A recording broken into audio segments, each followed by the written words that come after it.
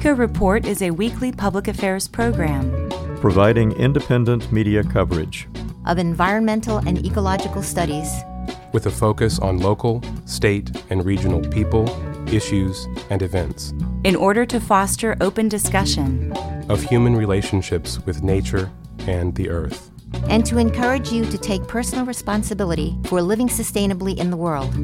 ECO Report is produced by an independent team of volunteers working at the studios of Community Radio WFHB in Bloomington, Indiana, and financially supported by listeners like you.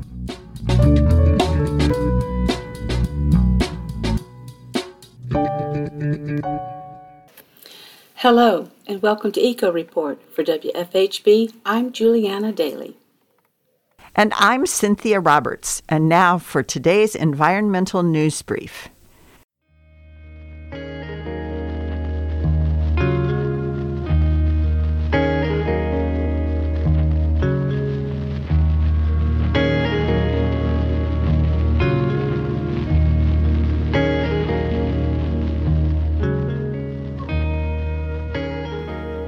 From WFHB, this is your environmental news brief for Thursday, March 10th. I'm Nathaniel Weinzapfel. The Indiana Department of Environmental Management has announced a new plan that will reduce the negative effects of a waste oil recycling plant on the south side of Indianapolis. The plant, run by Metalworking Lubricants Co., had previously been cited as a creator of air pollution and being the source behind a foul-smelling odor that lingers over the nearby residential areas. Neighbors reported natural gas smells and found that the air quality was often so poor that people couldn't spend time outside. Metalworking Lubricants had previously violated air pollution laws, and 5 operating tanks at the facility are reported to be directly pumping pollution into the air. The Indiana Department of Environmental Management plans to scrub the operating tanks in an effort to improve odor and reduce pollution. Reports of toxic algae have increased over the last few years and have caused severe harm to Midwestern pets and their families. For example, a couple visiting Lake Centralia in Illinois last summer with their pet golden retriever were shocked when, after drinking from the lake, their dog, Zeus, began vomiting and having seizures. Sadly, Zeus passed away while being driven to emergency veterinarian care. The couple also suffered from negative effects, including vomiting, severe liver damage, and gastrointestinal issues. Stories like Zeus's have become more common as fertilizer runoff into lakes increases and temperatures become warmer due to climate change. The lake they were visiting was found to have high levels of the toxin called microcystin at around 4,000 parts per billion. The U.S. Environmental Protection Agency's health guideline is around 8 parts per billion. Midwestern states have historically not tested recreational water bodies often enough due to a lack of funding. However, the U.S. Environmental Protection Agency has pledged to send federal grants to state agencies that should allow them to test water bodies more. Earlier this week, the United Nations Environmental Program announced a new resolution signed by over 170 nations and hopes to begin the process of stopping the world's plastic pollution. The resolution, titled End Plastic Pollution Towards an International Legally Binding Instrument, hopes to be the first step towards an enforceable plan to end plastic waste. This is a result of the acknowledgement at the United Nations that plastic provides a lot of benefits to modern society, and thus manufacturers are highly unlikely to independently stop producing plastic anytime soon. The United Nations views this resolution as necessary to begin the transition away from single-use plastics and reduce microplastic pollution. That's all for your environmental news brief. For WFHB, I'm Nathaniel Weinzapfel.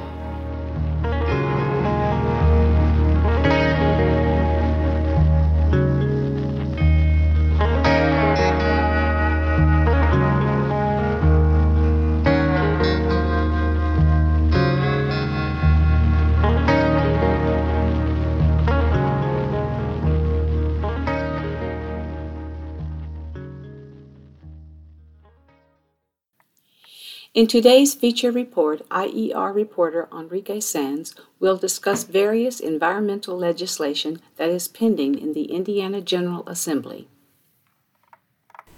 That's coming up later in the program. Citizens and environmental groups are urging Hoosiers to try to stop HB 1209, a carbon capture and sequestration bill introduced in the 2022 Indiana General Assembly that threatens property values, health, water supplies, and the environment.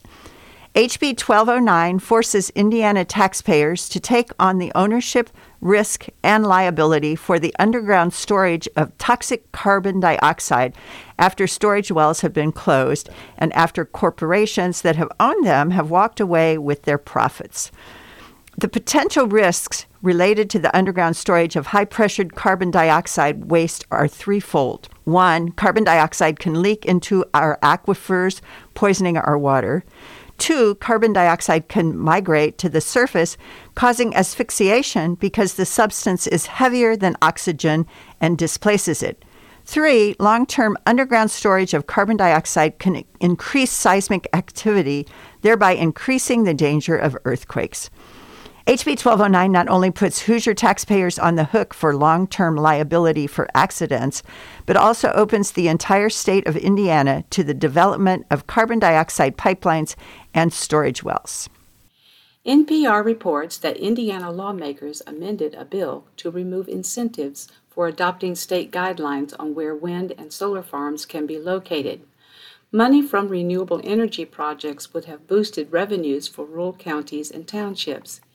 The original bill, SB 411, would have given counties $1 for every megawatt hour of energy generated by a wind or solar farm every year for a decade. But Representative Ed Soliday, representative of Valparaiso, said it wasn't clear in the bill where that money would come from and that it should probably be part of the state budget. Still, he said, it's important for communities to have state guidance on siting wind and solar farms. Quote, almost every company that's moving to Indiana or wants to move to Indiana wants renewable energy. You can believe in global warming or you cannot believe in global warming. There is a market for renewable energy, end quote, Soliday said. Right now, Indiana has a patchwork of local ordinances that make it difficult for something like a wind farm, which can span multiple counties, to be built. The original bill aimed to give renewable energy companies clarity on which areas are open to wind and solar. What this latest legislative move fails to address is the strong opposition that has developed over all wind and solar projects. Often the opposition is expressed as, I'd rather watch corn growing. Given that Indiana is in the bottom third of states with renewables, the current trajectory will not remove our dependency on fossil fuels for decades. Another corn-growing state, Iowa, currently relies on renewables for 58% of its power and will be 100% renewables within a decade. Indiana cyclists are pushing for new protections for people who share the roads with cars. A bill currently before Indiana General Assembly would classify pedestrians, cyclists, and road workers as vulnerable road users and ensure that drivers who injure or kill anyone in that category face legal repercussions. According to the Indiana Public Policy Institute, from 2015 to 2019, almost 4,300 Indiana cyclists and over 8,800 pedestrians were involved in vehicle collisions. Summer Cowan with Bicycle Indiana says drivers in those cases often aren't penalized properly. According to the bill, injuring a vulnerable road user would carry a maximum 1-year jail sentence and up to a $5,000 fine, and killing someone in that category would entail a maximum of 2.5 years in prison and a fine of up to $10,000. According to the Public Policy Institute, pedestrian and cyclist traffic deaths were on the decline from 2018 to 2019. But Cowan says while there is no injury data available for 2020 or 2022, she estimates that the numbers haven't continued improving, noting that there was a nationwide increase in deadly driving and fatal car accidents during the pandemic. The Indiana Environmental Reporter has discovered that the Northern Indiana Public Service Company will be responsible for cleaning up soil contamination at individual residences within the Town of Pines Groundwater Plume Superfund site in Porter County, Indiana, the Environmental Protection Agency announced last week. The soil is contaminated by coal ash, the byproduct of burning coal for electricity. For decades, NIPSCO dumped more than 1 million tons of coal ash in a landfill on top of the Town of Pines aquifer, and it also offered coal ash to the Town of Pines to be used in landscaping homes and building roads, saying it wasn't harmful to residents. The coal ash leached into the groundwater, causing the town's well water to be polluted. NIPSCO paid for homes within the remedial investigation area to be hooked up to the Michigan City municipal water, but other homes remained on well water. It is estimated it will cost $11.8 million to resolve the Superfund liability. In just 3 years, the state of Indiana could be burning a lot less coal. The Indy Star reports that AES, the global parent company of AES Indiana, formerly known as Indianapolis Power and Light, announced plans to leave coal behind by 2025. This announcement is accelerating AES's schedule and would make the company one of the first to go coal-free. This could be big news for Indiana, where the utility currently burns about 1 gigawatt, or 1,000 megawatts, of coal power at its Petersburg plant, which sits about 50 miles north of Evansville. AES Indiana serves more than 512,000 customers in the state, primarily in central Indiana and Indianapolis. That said, AES Indiana is not yet committing to a full retirement of Petersburg, whose remaining units are currently slated to run through 2040, thus muddying the waters of its parent company's announcement. Some of the people most vulnerable to the impacts of the climate crisis are people whom few people think or care about, people incarcerated in counties, jails, prisons, and detention centers. A comprehensive analysis in the Intercept reveals that the climate crisis disproportionately harms incarcerated people. That is especially the case for California, Texas, and Florida, which have the largest incarcerated populations in the nation and face some of the most frequent and extreme impacts of the climate crisis, including floods, wildfires, and heat waves. Most incarcerated people live in spaces that are not air-conditioned. One segregation cell in a Texas state prison regularly has a heat index of as high as 127 degrees Fahrenheit. In California last year, the Dixie Fire cut off the electricity in a state prison in Susanville, leaving the prisoners locked in their dark and smoky cells, frightened of what might happen if the fire reached the prison. Last summer, Tropical Storm Elsa flooded a Florida state prison, trapping the inmates in their cells as water filled with human waste, snakes, and insects reached their knees before they were evacuated. Flood risk data predicted the flooding there and at many other carceral institutions throughout the U.S. For the first time in 4 years, scientists have seen an uptick in the number of monarch butterflies migrating from the United States to Mexico. As of mid-December, the butterflies covered 1.13 hectares of forest, up from an all-time low of 0.67 hectares last year. But despite a nearly 70% increase in forest coverage, the established proxy for butterfly numbers, the 2014 to 2015 number is still the second lowest since recording began in the winter of 1993 to 1994. The increase is, quote, "good news, but the numbers still remain very low," end quote, said Omar Vidal, Director General of the World Wildlife Fund Mexico, in a press conference here today. WWF Mexico administers the winter colony count, surveying the sites where monarchs are known to gather to wait out the winter before returning to the United States to breed.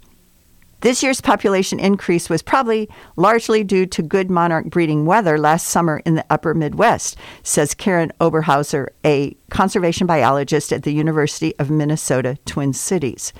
The region saw relatively mild temperatures and regular rain to nourish milkweed on which monarchs lay their eggs.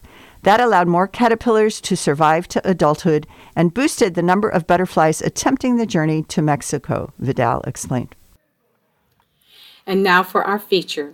IER reporter Enrique Sands will discuss environmental legislation that is pending in the Indiana General Assembly. Every year, it seems advocates for health, the environment, and consumer issues hold their breath when the Indiana General Assembly meets. They probably think to themselves, how bad is this session going to be? In past years, Hoosier lawmakers have pushed forward business-friendly legislation with wide-ranging effects on health and the environment. In the past 2 years, though, the Indiana General Assembly has shown it is not reluctant to reach further into Hoosier life to make life easier for businesses. Let's take a look at some of the legislation being considered this year. One bill that has passed the House and is now being considered by the Senate would make it not legal for any state agency to craft any rule that is, quote, more stringent than any rule or fine imposed by the federal government. The bill does not define what constitutes more stringent or who would make that determination, potentially miring the legislation in lawsuits. State agencies would also be required to get approval for emergency rules from the state attorney general, who would then be able to deny that emergency rule. If House Bill 1100 becomes law, it could leave the state of Indiana dependent on the federal government for action on state-specific concerns like Hoosier health or the environment. The state would have to hope the federal government addresses issues like air pollution or water quality. Here's what Representative Steve Bartels, who introduced the bill, said about its purpose. Agencies do not represent their districts. They don't represent the state. They're an agency that works for somebody. So when we talk about the checks and balances, we can make more stringent rules, laws, but agencies should not have that power. And we can do it quicker. We can do it in less than a year. Every year we can change the law. The state does work slowly to change, but for environmental issues at least, that's on purpose.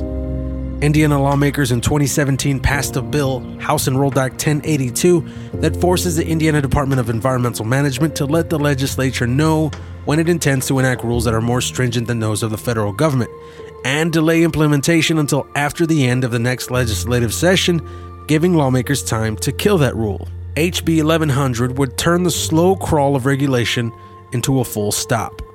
This is Tim Maloney, Senior Policy Director for the Hoosier Environmental Council.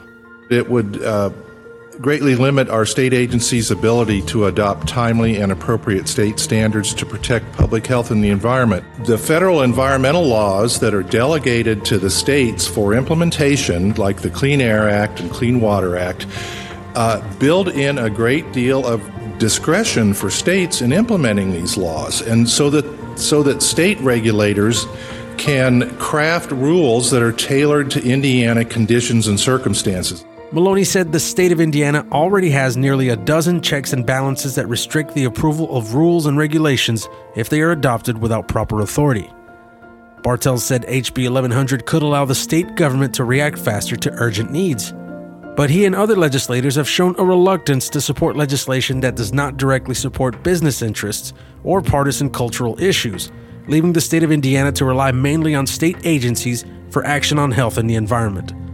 In the 2021 session of the Indiana General Assembly, lawmakers let die bills standardizing renewable energy siting, establishing radon testing in schools, establishing a blood testing program for veterans or service members potentially exposed to PFAS chemicals, and more. Lawmakers did pass a bill supported by land developers that gutted state protections of wetlands, and a bill supported by the oil and gas industry that prevents local governments from banning the use of fossil fuels in their jurisdiction. There's another factor that could deepen the impact of HB 1100 if it does become law. The U.S. Supreme Court has decided to hear a case that could drastically limit the reach of the U.S. Environmental Protection Agency and other federal agencies. That case is the state of West Virginia versus the EPA. The case was brought by the Republican attorneys general of more than a dozen fossil fuel states. The states want the court to determine whether, beyond checks on cost, non-air impacts, and energy requirements, there are limits to the EPA's power to reshape the nation's electric grid. The majority conservative court is expected to curtail the EPA's reach by at least some amount, leaving more decisions on health and the environment to states. What that will mean for states that depend on the EPA and other federal agencies to determine how low the bar of regulation can be remains to be seen. The Indiana General Assembly is also backing business-friendly bills that would help the environment. The Indiana Senate approved a bill that would reward communities that choose to adopt certain renewable energy siting standards with financial incentives. Senate Bill 411, introduced by Senators Mark Mesmer, Eric Cook, and Lonnie Randolph, would establish the Commercial Solar and Wind Energy Ready Communities Development Center within the Indiana Economic Development Commission. The center would work to certify communities that volunteer to participate as commercial solar energy ready or commercial wind energy ready if they meet certain renewable friendly siting standards established in the bill. The IEDC would then give those communities $1 for every megawatt hour generated by the wind or solar project in their area. The bill does not identify how the state would pay for the incentive, which the communities would receive in addition to taxes collected from the projects and other money negotiated with the renewable energy companies. Mesmer said that would be decided in the House. It is completely voluntary. The bill sets up siting standards that they need to adopt to be approved as renewable ready. It is only for new projects. If a county has strict ordinances that prohibit renewable development in their county now, they're free to keep those in place. The bill is supported by renewable energy companies, the Association of Indiana Counties, Association of Indiana County Commissioners, and other organizations. The bill is a second attempt to standardize renewable siting in order to prevent renewable energy companies from abandoning the state after a spate of restrictive ordinances were enacted in dozens of Indiana counties. They essentially banned wind and solar installations there. Last year, Representative Ed Soliday introduced House Bill 1381, which sought to override local ordinances by establishing statewide renewable siting standards. The bill was amended to grandfather in older local ordinances and passed the House. The bill faced defeat in the Senate and was withdrawn by Senator Mark Mesmer. Some renewable companies attributed the bill's defeat to both real and manufactured opposition to wind and solar projects. At the 2021 American Clean Power Siting and Environmental Compliance Virtual Summit, Apex Clean Energy Vice President for Public Affairs Davy Wilson said another factor for its defeat was a lack of support from environmental groups. One of the opponents to that bill, unfortunately, was the environmental community, who was upset that that might limit their ability to get local governments to require pollinator habitat to be associated with solar projects. And it was a really unfortunate, I think, example of how we can sort of work at cross purposes with each other. That bill would have probably facilitated the development of a fair amount of renewable energy in the state, and instead was killed in part because a few Democrats came off support due to the environmental pushback. Concerns about ground cover management continue. The Hoosier Environmental Council, one of the most prominent environmental advocacy organizations in the state, said it was neutral on the bill in its current state. The organization said it would shift its support to an enthusiastic yes if a single line was removed from the bill that allowed landowners to veto ground cover requirements, like the use of pollinator seed mixes, a vegetation plan, or the use of economically feasible and region-appropriate non-invasive species. The HEC said the provision could allow landowners to veto those requirements. Senator Shelley Yoder, who voted in favor of the bill, said the language of the bill would affect tens of thousands of acres of land by the end of the decade. And how we choose to manage the land under these solar farms will have a major impact on stormwater runoff, flooding, soil and water conservation, and our population of pollinators, who are so vital to Indiana's fruit and vegetable growers. So should Senate Bill 411, which I do support, advance to the House, I want to work with you, Senator Mesmer, and the House at making sure we are addressing the ground cover language in Senate Bill 411 to make sure it's in the right place. The bill now heads to the Indiana House of Representatives for consideration. For Eco Report, I'm Juliana Daly. And I'm Cynthia Roberts.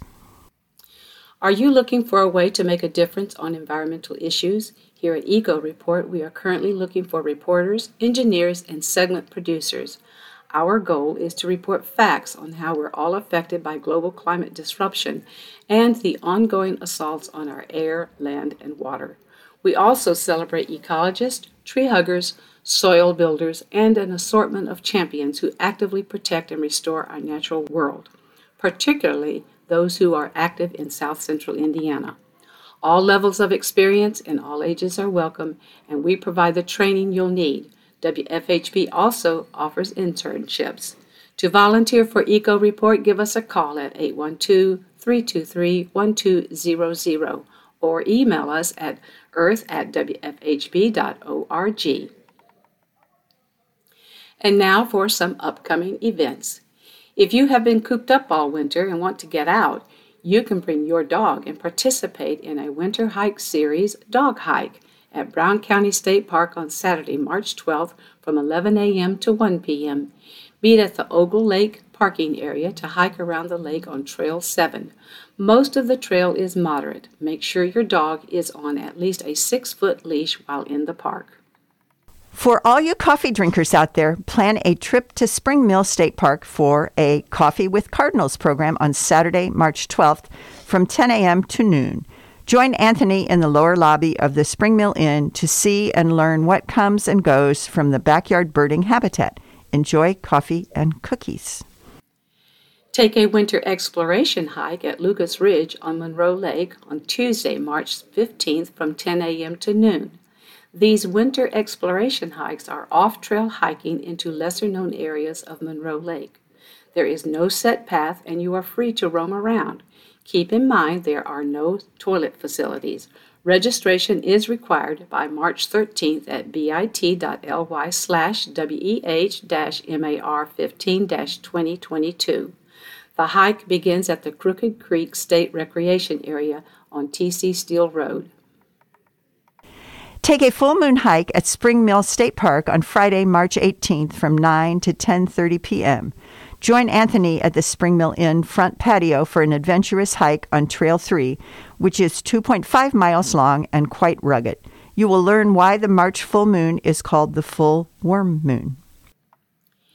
Enjoy a hike on Trail 5 at Brown County State Park on Saturday, March 19th from 10 to 11:30 a.m. and look for Indiana's 7 native species of woodpeckers.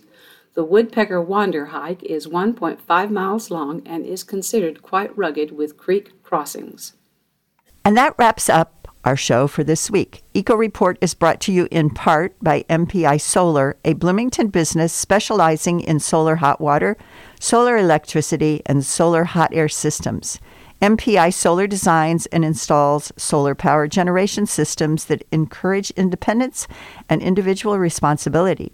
Found locally at 812-334-4003 and on the web at mpisolarenergy.com. This week's headlines were written by Norm Holy and Linda Greene.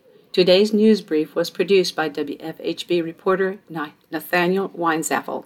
Today's feature was produced by IER reporter Enrique Sanz. Juliana Daly assembled the script, and Linda Greene, Don Guerra, and Patrick Callanan edited it. Juliana Daly compiled our events calendar. Patrick Callanan produced and engineered today's show. For WFHB, I'm Juliana Daly. And I am Cynthia Roberts. And this is Eco Report.